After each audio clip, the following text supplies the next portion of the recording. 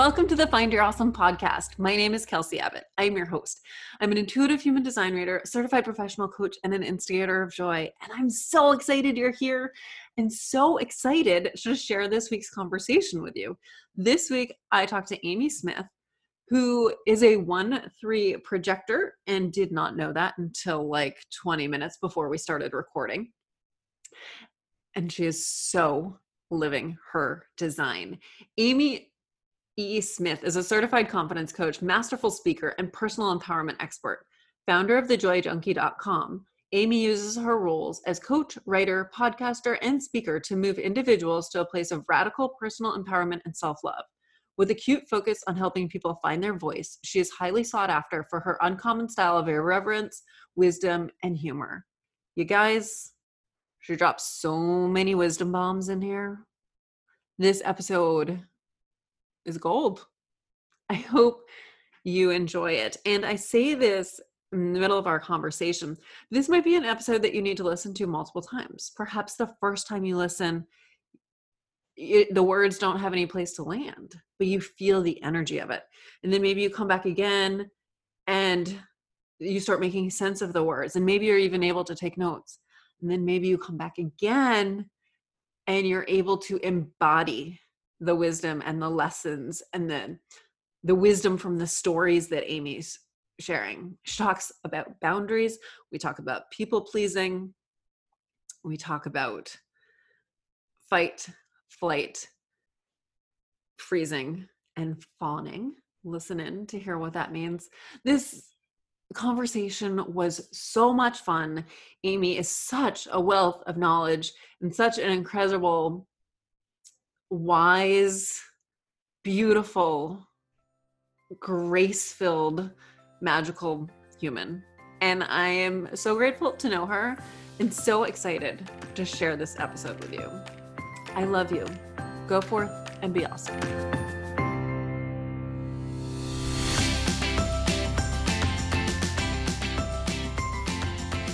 All right, Amy Smith, I'm so excited you're here. Yay! I've already had such a great time and we didn't even hit record yet. I know. So here we go. Now we get to share your wisdom with everyone else. And the first thing we've decided our launch pad for today is people pleasing. Yes. What does that mean? What does it look like? How do we know if we're people pleasing?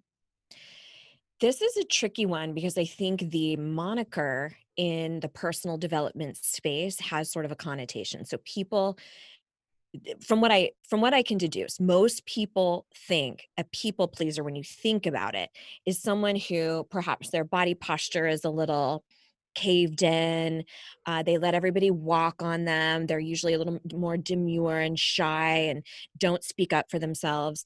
So I find that there are a lot of people who wouldn't necessarily identify as a people pleaser. But when I talk about the real definition of what it is, at least according to me, that they kind of go, oh shit, I do think that there's something there. And so the way I define it is anytime you have an extreme investment in the opinions of others, so much so that you sacrifice who you are or you alter or tweak your own behavior in order to be more acceptable, to be approved of, whatever. So if we stand back and look at how often am I invested in the opinions of other people, there comes out all of our high achievers, all of our recovering perfectionists, all of our approval junkies, and those folks tend to not label themselves as a people pleaser. Now, I don't think semantics are all that important in this regard. I think it's more important to understand why we do that to begin with, and then what we can do about it to start changing that behavior. So that includes like choosing to wear a certain shirt because the person you're going to see that day loves that shirt. Yes. This is not, this is being cognizant of what you're wearing when you go walk your dogs, because what if the neighbors see you? Mm-hmm. That is I need to be seen in a very specific way by somebody other than myself. So I'm going to twist and contort and alter to be seen in a favorable light. We do it in our jobs all the time. We do it in relationships constantly.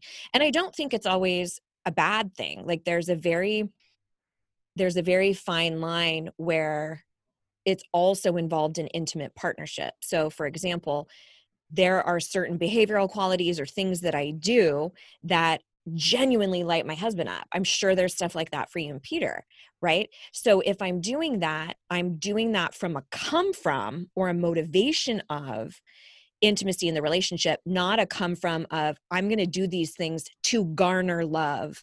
And now, therefore, I'm worthy or lovable, deserving of love. So in that, based on all of your descriptions, what's the opposite of people pleasing? I would say probably that's a great question. Nobody's ever asked me that before, but I would say living in alignment with your authentic self and understanding what the hell that even means. And just like the example that I highlighted just a second ago, it's a different answer in every moment. Like there are times when I go, oh, okay, that I was motivated by really wanting to be favorable in their eyes at the cost of authenticity, where I said something that wasn't really true, or I tweaked myself in a way that was presenting myself in a falsehood, versus when you're motivated from a place of intimacy or connection or love or philanthropy or something. That's one place where it can get really sticky, is when you are in a service industry where you love to give back. And it can be a very fine line of when is this actually stealing my joy versus contributing to my joy, contributing to my fulfillment. That makes me think of another question. What's the difference between people pleasing and serving? Oh, that is a great question as well. I think that people pleasing ultimately is about, I need you to approve of me in order to anchor into my own value, in order for me to have my own worthiness. Serving is, I am doing these acts because this is the human that I want to be in this world. The come from, the motivation, the impetus is completely different. So, for example, I have a somewhat of a tumultuous relationship with my mom. It's been repairing quite a bit, but there are times when I show up in service where I do not expect anything in return. It is that I am giving, and it's almost charitable, where I'm giving to this relationship in a way where I'm not asking for anything, versus when I will do something specifically to try to elicit a very distinct response from her, where I'm like, please approve of me. Please think of what I'm doing is okay. Please give me positive affirmation. It's a very different starting point. Do you feel that difference in your body? Yes, pretty much everything that happens for me is in my solar plexus. Like that, whether it is thrill and excitement, which we know is mirrors or mimics anxiety and overwhelm. So that's where it centers up a lot for me, but I know it's different for everybody. Now it's to the point, which is really interesting, that we're talking about people pleasing, which I think one of the antidotes to this is truly speaking up for yourself, being vocal about things. And I know that for a lot of people, they'll start to feel certain things like in their throat or in their mouth, or they'll develop different ailments, or, where I need to speak up. And I know for me, the more I got involved into the work I do in a further understanding, it is now physically painful for me to not speak up, where I cannot deal with that feeling in my solar plexus. I'm like, oh my God, I got to say something. I got to. And it wasn't always like that. It used to be I could squash that down really well. So being a professional squasher is Yeah, not necessarily the best route, the that's healthiest right. route. That's right. But I think, something that really warrants some compassion here is understanding our primitive design, and how, even if we look at something like Maslow's hierarchy of needs, one of our primary needs is a sense of belonging. And so for primitive man in days of old, if you did not belong to a group, that meant impending death. That meant you are very likely not going to survive. You need to belong. So now, as we've evolved as a species, we still have this lizard brain that goes, if my in-laws don't approve of me, I might die. That's what's happening on that subconscious level. On the conscious level, we just go, ugh, my husband's mom is impossible, and I have to do this and I have to do that, or, oh, I need her to like me. And that's what we do on the conscious part of our mind. But what we don't realize is that there's a very real human driver saying it's unsafe to not be accepted. So I think if we can just understand that that's a part of our makeup, we can be a little bit more compassionate about our instincts and what we're doing. Because I mean, we're always just trying to keep ourselves safe. That's really what we're trying to do. Always. And this might be a really weird analogy to use, but this is what I just thought of. Like, imagine you've got a pet lizard and that lizard gets really scared. You want to take care of it. You want to protect it. That's right. That's right. And, you know, it's really interesting how the mind works. But essentially 12% of our mind, roughly 12%, the jury's out on that, is our conscious faculty, which is, you know, logic, reason, rationale, and willpower, right? So that's why we can't willpower ourselves into loving ourselves or into anything else, really. 88% of the mind is the subconscious mind, and that houses beliefs, values, habits, and it also is a part of our primitive fight flight response. So basically the subconscious, as we grow, it interprets events as either knowns or unknowns. So knowns become safe, unknowns become unsafe. So if you have developed where you have created it to be a known to people please, or to be a perfectionist, to be an overachiever, to control things, even though you can see the ramifications, you can see that it's shitty, you can see that it's fucking you up in a lot of ways, your mind still registers it as safe. So you have to get to this point, and this is a lot of the work that I do, is creating continuity between the conscious and the subconscious and healing some of those subconscious issues in order to have cognitive resonance as opposed to dissonance. So anyway, we could go on and on about that. But the important thing is to know that whatever it is that you've adopted, whether it is that increased investment in what other people think, or achieve, perfectionist, we're doing that because the body says this is safe. Talking mad shit to yourself even about how you're not enough. The body knows that neural pathway is well worn. So we go, okay, this is how I take care of myself, until you get to this point where you go, I cannot continue this on anymore. I've got to do something different. What was that point for you? Oh, Kelsey. So way back in 2007, so I'll give you a bit of context. I grew up in a very conservative, born again Christian family, lots of religious dogma, lots of motivation through guilt and fear. And I was, by all accounts, the good kid. I'm sure that's shocking to you, knowing my human design, right? And so I was the overachieving child, all of that stuff. My two younger brothers had trouble with the law, did some jail time. They were not that kid.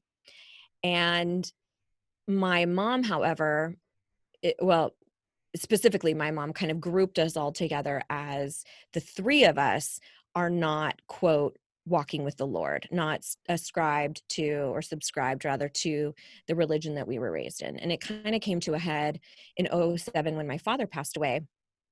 And prior to doing personal development, I was a makeup artist.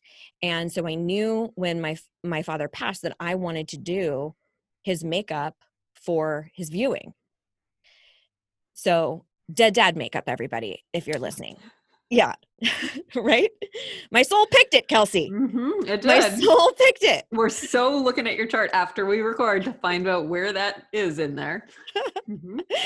So, and I kind of felt like, I mean, I definitely regarded my grief, but I felt like I couldn't be like, Dad, get your own fucking makeup artist. I was like, I have this skill set. I'm going to need to show up for that.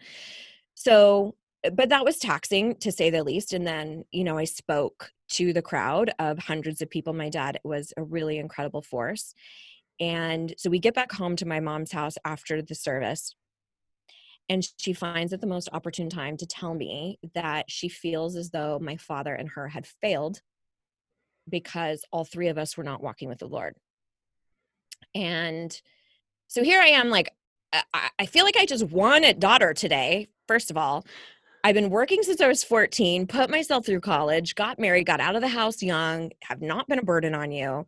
Yet I'm like grouped in with the delinquency of my brothers, who I love to pieces, and they're far out of that now. But that was a very pivotal moment. The only thing I could kind of muster to say at that time was, you probably shouldn't say that to a child, right? Teaching and educating, projecting, as you would say.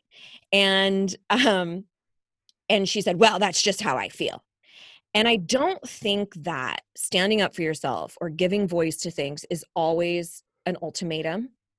But in that situation, it very much was. I was on a precipice of, I either make you happy or I make me happy. And if push comes to shove, I choose me. And up until that time, I was, oh my gosh, I would tell my husband when we would go see my family, I'd be like, okay, no liberal anything, no cussing, no drinking, no Jon Stewart, no Howard Stern, no South Park, no, let's just play this role. And I think at that time, I really started to recognize the cost of that I was choosing to make her happy instead of honoring what my soul is here to do, right? And that became the impetus. That was the genesis, the jumping off point. But it was fucking messy after that. Because it was like the floodgates let loose, and I became incredibly combative and adversarial. And so now that we were going to talk about all this shit, I was going to fight.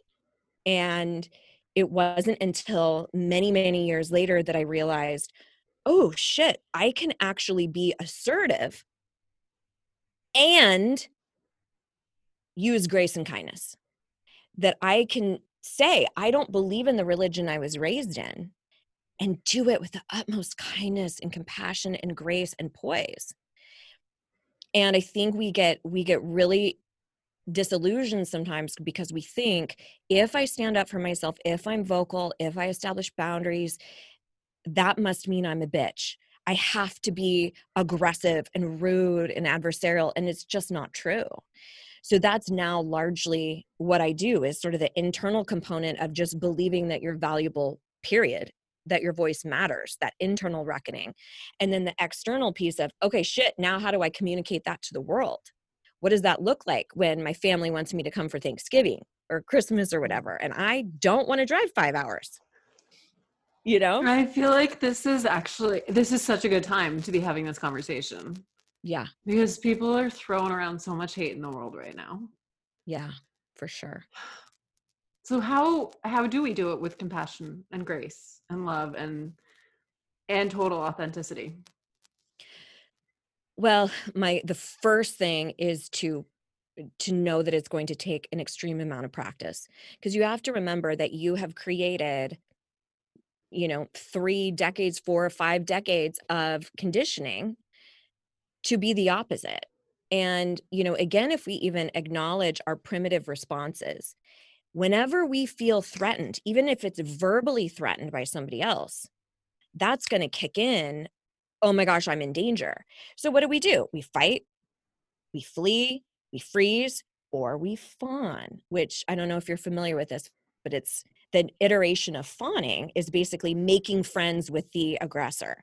That's people pleasing. It's a way in which we stay safe.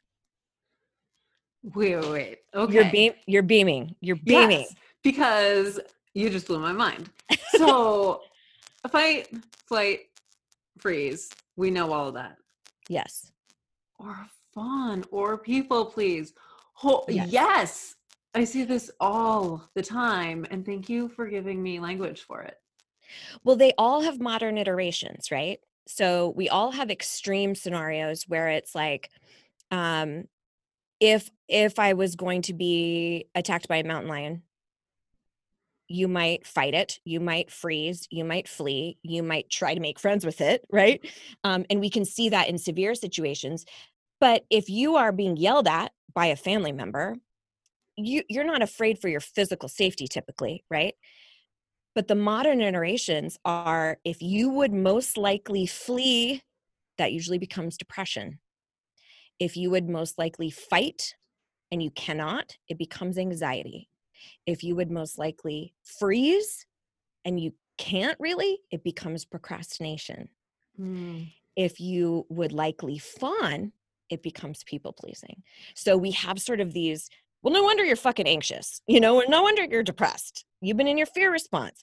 So now I can't even remember how I, I got onto this one. Oh, what do we do about it? Is that where we went? Okay. So the first thing that I would say is start looking at taking an inventory of, when do I not speak up? And I'll tell you, most of the time you can find this by what you chronically complain about. So it's likely, if you are really pissed at mom and dad, Peter's getting an earful.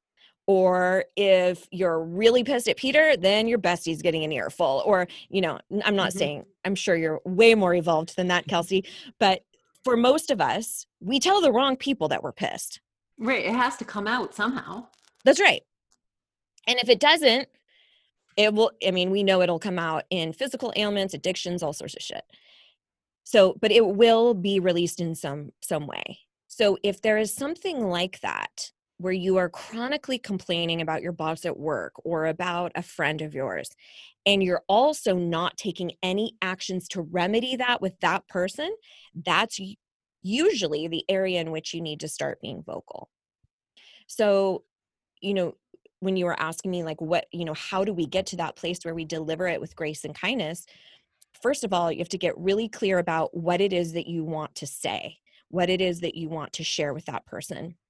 I think right now, one of the most common things is that we're offended by things, or we find certain viewpoints really problematic, and we don't know what to do instead of cast blame and tell people why they're wrong. So in those situations, a very simple, I respect that that's your opinion, but I'm going to politely disagree, is a very easy way to speak up for yourself without becoming incredibly combative.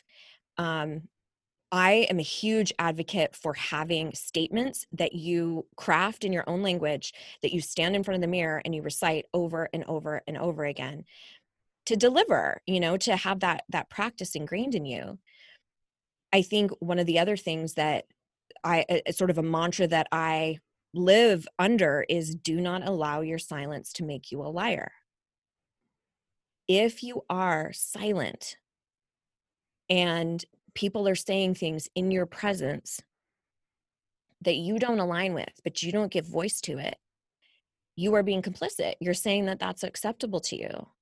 So that also doesn't mean that you have to open up a can of worms. It doesn't mean that you have to get into a full-blown conversation. You can simply say, you know what, I don't really want to get into that right now, but I wanted to be clear that I don't side with that opinion. I'll give you actually an anecdote about that, something that happened to me in my own life. Years ago, I was doing community theater, and there was a gentleman he showed me an image, a meme on his phone that was super disparaging to and highly offensive around a child with mental and physical disabilities. And to me, that doesn't constitute humor or comedy. So in that moment, the easy thing to do would have been just like, haha, walk away. I would be allowing my silence to make me a liar. It's not acceptable to me. So, but I also didn't want to get into it. And so I said, you know what? I actually find that really offensive. I just appreciate it if you don't share that with me in the future. All right. See you on stage. See you later. Like, peace out. But make no mistake, I'm not going to allow myself to be complicit with something like that. So that's the long ass answer. The short answer is practice. Yeah, had you been practicing a ton before that response? Yes. Because yeah, and you nailed that. Well, and I was actively teaching it too. I've been doing this for 15 years. So, and also, as I'm sure you're well aware, it's the shit we learn that we then become the teacher, right? It's like, you have to accomplish those things and learn your own lessons. I'm seeing now, especially if I'm a 1-3, And it's really important. And then that's the vehicle through which you can teach. But yeah, it took, I mean, like I mentioned, there was a long period where I was very vocal, but I was also mean and I was acerbic and biting. And there were a number of times when I had to go back to my mom, because we all have our triggers, right? And most of them are our parents. And I would have to go back to her and say, I still feel very strongly about X, Y, or Z, but how I delivered that was unacceptable. And you did not deserve to be spoken to in that way. But I never took back my stance or my opinion. And I think that's one of the places we get stuck in, is when we're feeling uncomfortable because one person wants one thing and you want the other, or you feel differently about things. We are so uncomfortable being uncomfortable that we go, how can I make this feel better? This is emotional intelligence. I can't sit with this uncomfortable feeling. So let me just acquiesce and make them happy with me. I'm going to take it all back. I'm going to say I'm sorry for things I'm not really sorry for. And then it's cyclical. It keeps going on and on inside the relationship. So I just realized, is people pleasing another way of numbing? Uh, Indirectly, I think you could say that. It is definitely a behavioral tactic. Mm-hmm. Yeah, I think some people would put it into a different category, because you don't necessarily become numb, you switch emotions that you feel. So you go from feeling angsty and overwhelmed and upset and frustrated to give me that hormone release of like, okay, now we're good, now we're happy, now we're this, now we're that, right? So it's not as numbed, but it isn't, I would say it's definitely an escape tactic for Mm. sure. Yeah. That's right. So it's falling in that Yep. flight. Yeah. Oh, for sure. So that, yeah. But again, knowing that we do all of that stuff because it's worked in the past. And then when we start to heighten our awareness, we go, oh, that works, but it also causes pain long term. There's a cost to that. So one of the things that I tell people to do all the time is what I like to call declaring the do-over. So when you have those moments where maybe somebody did say something offensive in your around you, or maybe you did say yes to a holiday dinner that you really didn't want to go to, you stop, you evaluate the situation, and you go, okay, what do I want to say next time? You write it out and then you practice it. But I think having a handful of really great statements can be super helpful. For example, if you're ever caught off guard and someone's coming at you, with an accusation, or nobody likes to be confronted in that way. So having a blanket statement that you have on the ready of, wow, I really wasn't ready for that. I'm going to need to take a few minutes to wrap my head around that. I'll be right back. Advocating for yourself. Somebody asks you, saying no, like when you need to say no, people are asking you to bake cookies for your kids' class, or help me move, or volunteer for this or whatever. Instead of just saying yes, say, how soon do you need to know? How soon do you Mm. need an answer? Having things in your arsenal so that you're not just stuck with acquiescing, giving in, And yeah, yeah, and notice that you just said, how soon do you need to know? Not how soon do you need them? right. But how soon do you need to know? Yes. And Giving then yourself space to answer. my follow-up to that is, if they are like, I need to know right now, if you need an answer right away, I'm going to have to politely decline. Boom, done. Thank you so much for thinking of me. Always using gratitude. Thank you so much for thinking of me. If you need an answer right now, I'm going to have to politely decline. But so much luck to you. Truly hope you can understand. Whatever. Like, but I mean, I've said it so many times that it just like, but it's a new conditioning. One of the ways that we can change the beliefs in that subconscious mind that we've talked about, that 88%, is through repetition. So the critical factor of the mind, which is our inner critic, it guards in between conscious and subconscious. So it's the thing that goes, that's stupid to say that affirmation of you're enough. Oh, it's stupid. Get it out of here. So we give up instead of doing it with enough force, with enough time. So that critical factor goes, fine, I'll let you drop down into the subconscious. I'll let you become the new belief. But it's also one of the most challenging things with repetition of things you don't believe. We could go a whole different direction with that. But my point is, if you practice enough, it's just like riding a bike. It's just like learning a new language. It's anything like that. It's the same thing. It's exactly the same thing, except we can't see it. That's why it feels a little bit weird and clunky. But you practice those things enough times, you will shock yourself of what comes out of your mouth. And that's what my students say all the time. Like, I cannot believe what I just said to my ex-husband. I cannot believe what I just said to my mom. I was like, who is this?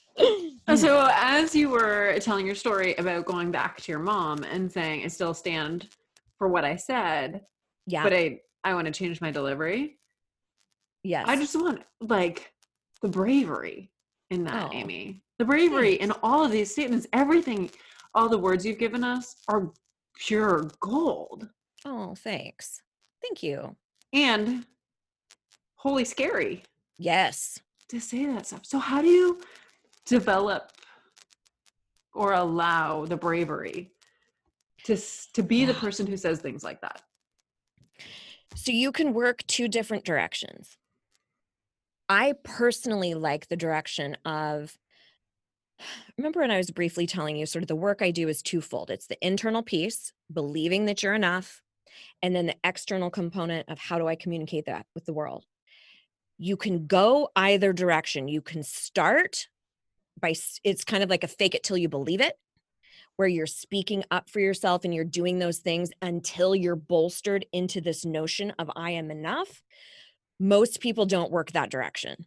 Most people need to shift their identity with who they are before they can start feeling confident enough to speak on behalf of themselves. So that, unfortunately, is not something that we can like tidy up in a podcast. In fact, that's what I do for like 4 months with people. And the reason why I work with people for so long is, again, that notion of repetition, that if we do something over and over and over again, and we use hypnotic elements and stuff that help permeate the subconscious, then we can start rewiring sort of the neural pathways in the mind. But one of the hacks of that is that repetition. So one of the things that I would suggest for people, we have to start anchoring into this notion that we are enough. So no matter what the struggle is, whether it is, I hate my body, or I struggle with affluence in my relationship to wealth, or I'm not a good enough entrepreneur, or I'm not a good enough parent, or whatever your category of pain happens to be at the moment. For most of us, there is a deep-seated belief around worth, that I am not enough, or we have different semantics for it. The common ones I hear are, I'm not worthy, I'm not deserving, I'm not valuable, I don't matter, I'm not lovable. They're all the same thing. We just have different resonant words. So starting to shift that is starting to engage with self with the opposite belief, or what you want to believe. So instead of believing that you're not enough, you want to believe that you are enough, right? But if you start saying that to yourself, that critical factor of the mind, the inner critic is like, get the fuck out of here. You're useless. Oh, how cute you are playing with your personal development, right? Yep. It'll The send, inner critic becomes like a ninja. It's like, right. not in Because here. like we were saying earlier, it's like, no, no, no, no, no, no, no. It's not safe to believe in yourself. We don't know this. This is Yeah, unknown. Abort mission. exactly. So one of the easiest ways to start doing that is to use what I like to call progressive language. So instead of saying, I am enough, and everything in your physiology is going, that's a bold-faced lie, is to use progressive language at the beginning of, I'm exploring what it looks like to believe that I am enough, or I'm entertaining the idea that I could believe that I am enough, or even though this feels clunky, I'm committed to believing that I am enough. Something that's a gateway, because affirmations, that's one of the reasons why nobody sticks with them, is because they're an A to Z instead of an A to B. So starting off with something like that, where you're saying that to yourself in the mirror, or you have it as a screensaver, just starting to entertain this idea that there's another way to view yourself, That to me is the very beginning of what will fuel the ability to speak up for yourself. I love that, because you're basically saying just the ability of seeing that there's another door. That's what's going to enable you to open that door and then walk through it. But if you don't even see there's another door, you can't get into the other area. Exactly. And to use another metaphor, it's like you're going to try on clothing and so here I am being like, try this on. And you're like, girl, I could never wear that. What are you talking about? So sometimes what that is you go in the dressing room and you just kind of stare at it and then you run out. And you're like, I am not trying that on. And then you think about it for a couple of days. And then you go back in and fine, let me wear it. Let me try it. And then you're like, I don't know if I can pull this off. And then you put it back. And it takes a long time till you actually buy it and wear it all the damn time. And what that looks like non-metaphorically is maybe listening to this episode a few times. Yeah. It's going, maybe there's something to that. Maybe it's listening to, or doing a workshop on self-worth or something where you're going, let me try that on. Because if we look at something that we can all understand around shifting of beliefs, if you look at somebody who has an extreme, ingrained, very traumatic belief system of someone who's in a cult, let's say, in order for anyone to break out of such a rigid, controlling belief system, the first thing they have to do is start questioning it. Any documentary, anything you've ever seen on anyone who survives a cult, it's that questioning that starts the change of beliefs. That is not dissimilar to where we are right now. If you are locked into this belief that I am for sure not enough, I am for sure not deserving of love, the first thing you've got to do is start questioning it. So that's why it's like, maybe this crazy lady on the internet maybe she has something to say about this. Let me just look at it from afar, right? And just take your baby steps. That's one of the reasons why I love progressive language so much. Until you can say very enthusiastically, I am enough, or I am worthy, or whatever it is that you want to adopt. Yeah. Yeah. Okay. So I want to just address what you said, like maybe listen to this episode a few times. You've been dropping so much wisdom. So maybe the first time you're listening to this episode, maybe you're just feeling the energy. Maybe you don't really know what Amy's saying, but it feels good. And it feels like you're like, there's something there. And then you go back and you listen to the words, but they don't totally fall into your body. Maybe your head plays them. Then you go back and listen again. And then the wisdom starts falling into your body. Yes. It's okay to do that. In fact, it's recommended. I love that. I love that. Yes. The first thing I thought of when you said maybe the first thing you just feel is energy, the descriptor of that is hope. Yeah. It's this idea that, oh shit, maybe I don't have to live this way for the rest of my life. And, not to be like a massive science geek about it, but we know that the mind has neural plasticity. And basically what that means is you absolutely can teach an old dog new tricks. It means no matter how far down the path of not enough, your brain has the ability to change into enoughness. It is possible. You are not uniquely broken. You are not uniquely flawed. It's not some secret sauce that only certain people know. It's possible for every human. So maybe that's what you needed to hear. Maybe that's the starting point of like, oh, this isn't just woo-woo, I just light some candles and like figure shit out. It's, no, my brain is actually wired for change. It's possible. Yes. And I always remind people that as you start to change your beliefs, you've been riding this smoothly paved highway and you're going to start taking the construction road, and it's going to be bumpy and rocky, and there's going to be a whole lot of detours, and it might take you a lot longer to get to your destination, but you'll get there. And eventually, you'll pave that road. You just got to be patient and keep doing the work. And then the other road that used to be smooth now grows over with foliage and shrubs, and you can't even go down there anymore. Yeah. And now all of a sudden you've created this new paved path. And then here and there somebody throws a boulder in the way and you have to work on that a little bit, but it's not nearly as challenging as it was before you created that road. Exactly. And every time someone throws that boulder in, it actually, in the long road, is going to make that road way better. That's You're right. like, oh, right. When I paved over that boulder, it made that incline so much easier. Yes. I'm loving our metaphor right now. I know. We took that all the way. Let's write a book, damn it. So people pleasing. Yes. That's intertwined with boundaries. Yes. Oh my God. So, well, let's just press play on Amy Talks About Boundaries. That is the interview question I want everyone to use with me from now on. Go. Boundaries. Go. So the way that I describe boundaries is a definitive choice and proclamation about what you will or will not tolerate going forward in your life. Most of the time, because of the nature of the work that I do, we're talking about boundaries with other people. So I'm not really talking necessarily about internal boundaries or things like that. But I have sort of a 3-step process of boundaries. The first is to decide. And the decision around the boundary has to be incredibly clear.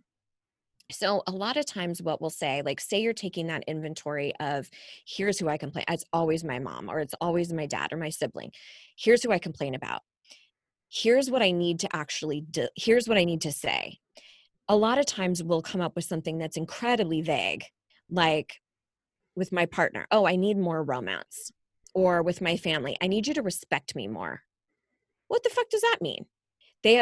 You have to be extremely linear and definitive about what you will and won't tolerate. So for example, I had a friend years ago who every time that she hung out with her in-laws or her in-laws would watch her children, her mother-in-law would say, we're going to go take them to get baptized and we're going to teach them all of our religion. And of course, that was not okay with my friend. It was not what she was aligned with. And so if she would have decided on the boundary of, I need you to respect my religion, or I need you to respect my spirituality, what does that mean? But to say, here's what I'm deciding on. I want no conversations about Catholicism. I want no conversations about God or Jesus or baptism or anything related to that genre. My request is if the kids ask anything related to spirituality, that you defer to us, right? But this is all preliminary, right? This is you deciding on a piece of paper. These are the boundaries. These are the actual literal interpretations of the boundary. So that's the first, decide on it. The second is to deliver. Now, this one we could talk about forever, but the delivery is that you say exactly what you need to say and you make a very specific request. Now, there's tons of ways that we could talk about how to enter into these conversations. That's a whole nother podcast. But preparing yourself and practicing it ahead of time, going into the conversation, expressing gratitude. Thank you so much for taking a second to talk to me. There's been some things on my mind, and I really appreciate so much that you caretake for our kids so much. It really means the world to us. And there's been some stuff that's been on my mind that you probably would have no idea if I wasn't really forthright with you. So as you know, we are not as aligned with you on a religious belief system. And we really, truly respect your faith. And we're asking for the same in return. So here's our request. Our request is that you don't all the things that we said earlier. And I'm sure that could be really hard to hear. And please know our intention is not to. You can always state an intention, what it is or what it's not.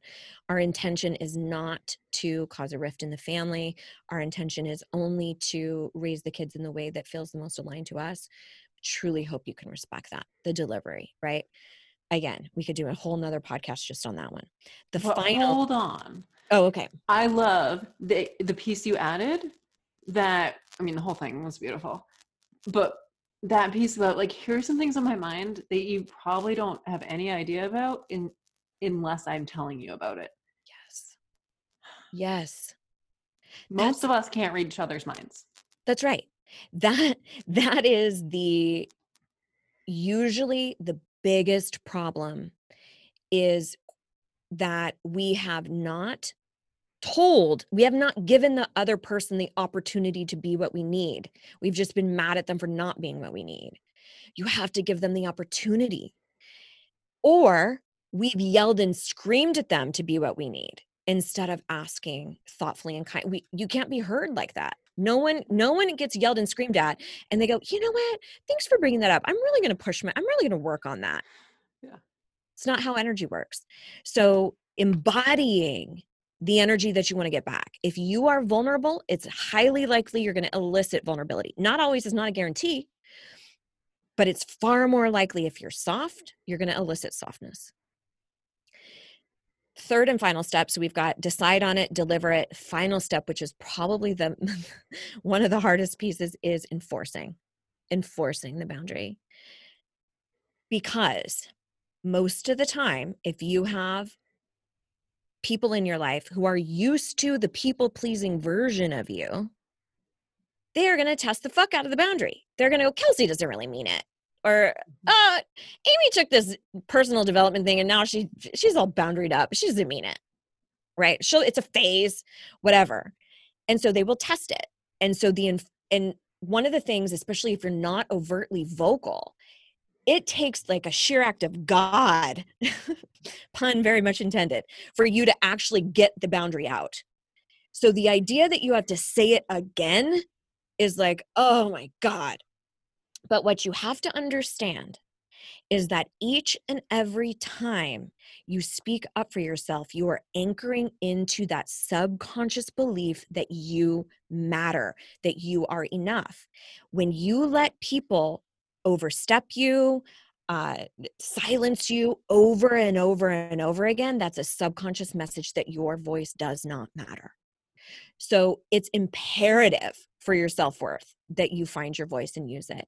So an enforcement might sound like, hey, mother-in-law. So I was talking to Hayden, or whatever your millennial kid's name is, or ZGen. Hayden was telling me that a conversation came up the other day around confession.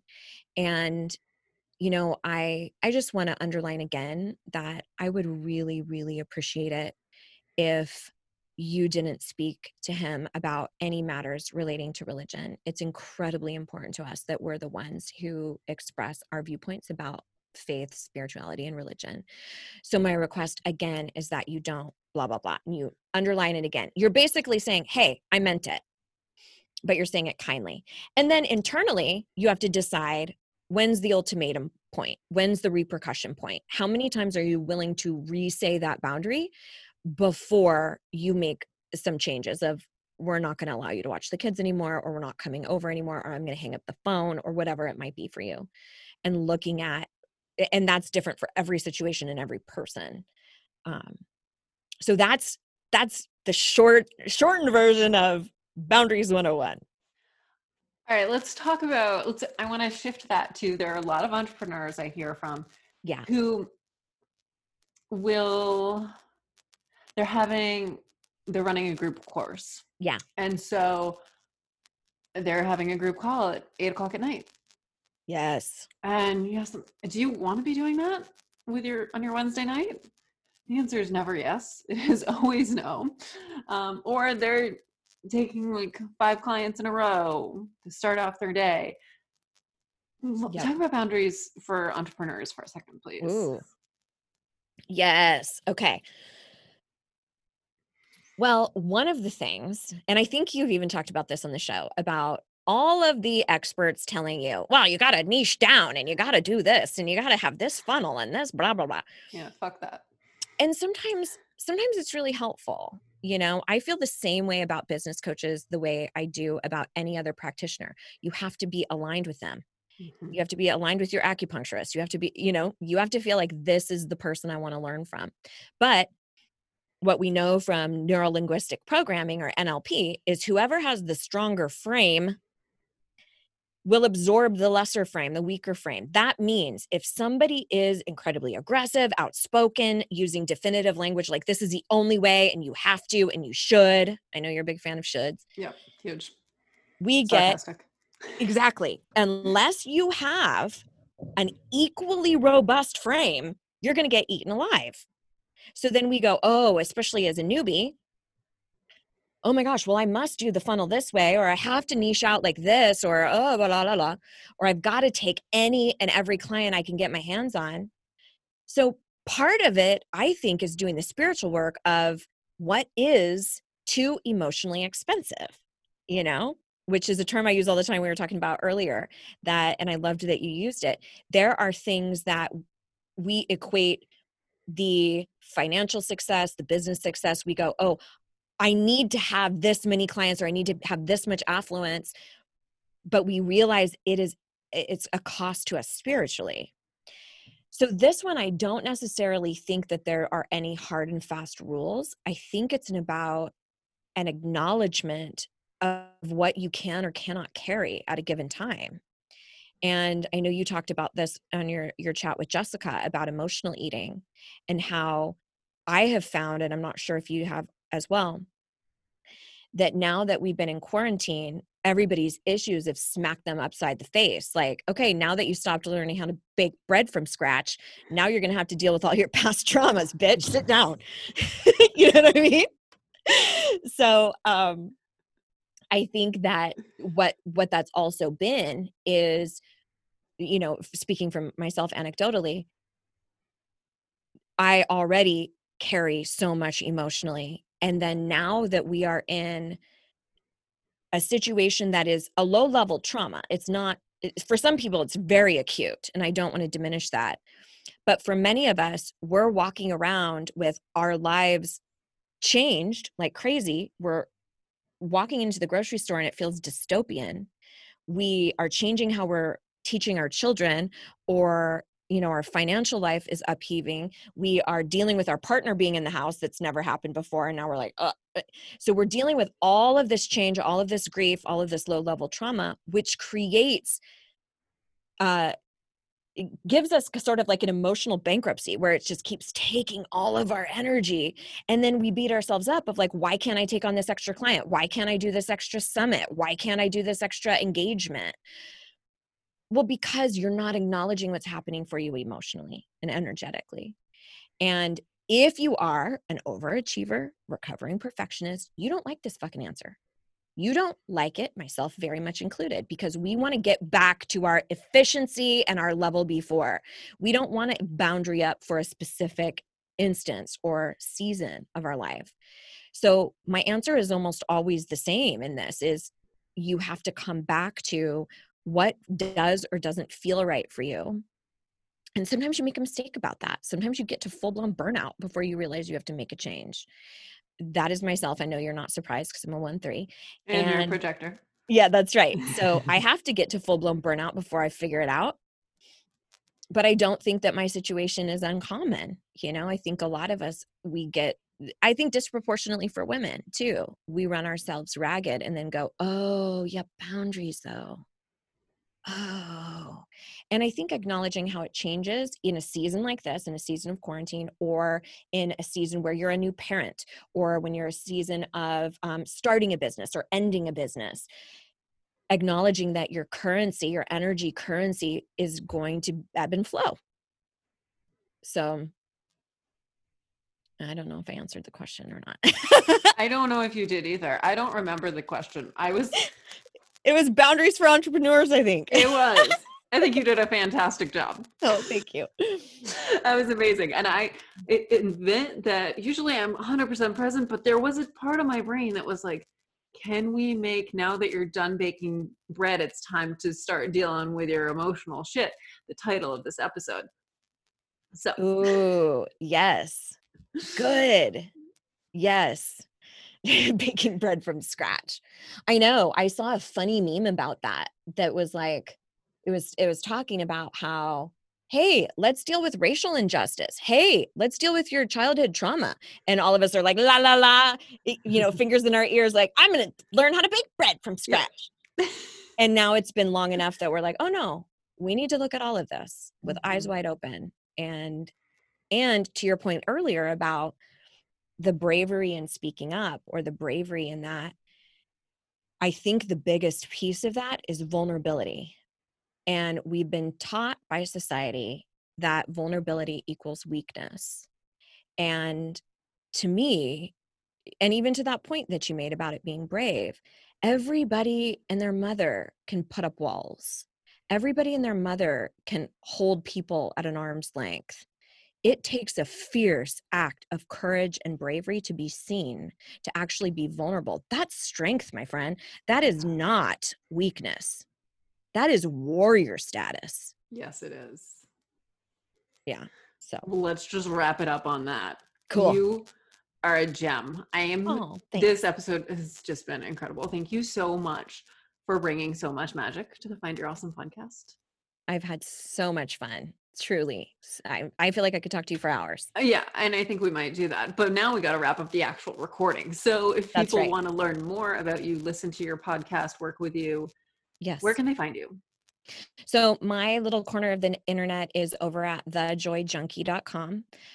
Junkie is Junkie. And that's kind of the hub of all the free shit.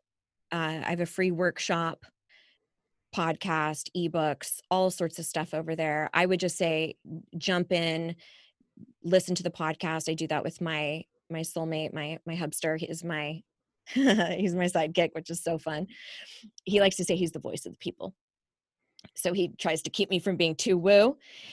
And yeah, so I would just say get your hands on one of those freebies, connect over there. I think it's pretty clear if I'm either for you or I'm not. So yeah, enjoy. Yeah. And there's so much wisdom in that. One last question. Yes. If you had a billboard and you could put it anywhere in the world, but somehow everybody can see it, Okay. what would it say? It would say you are responsible for your intention, not your reception. Mm. And the meaning behind that is you are responsible for who you are being. You are responsible for how you show up. You are responsible for your energetic current. You are not responsible for how people receive that. That's all across the board. You can't control it. You are responsible for your intention, not your reception. I love that. And it reminds me of a Post-it note we had in our camper that says, what I say is about me, what you hear is about you. Yes. I love it. All right, Amy, you are magical. You're an amazing human, and I'm so grateful for you. Thank you. Oh, likewise. Thanks, Kelsey.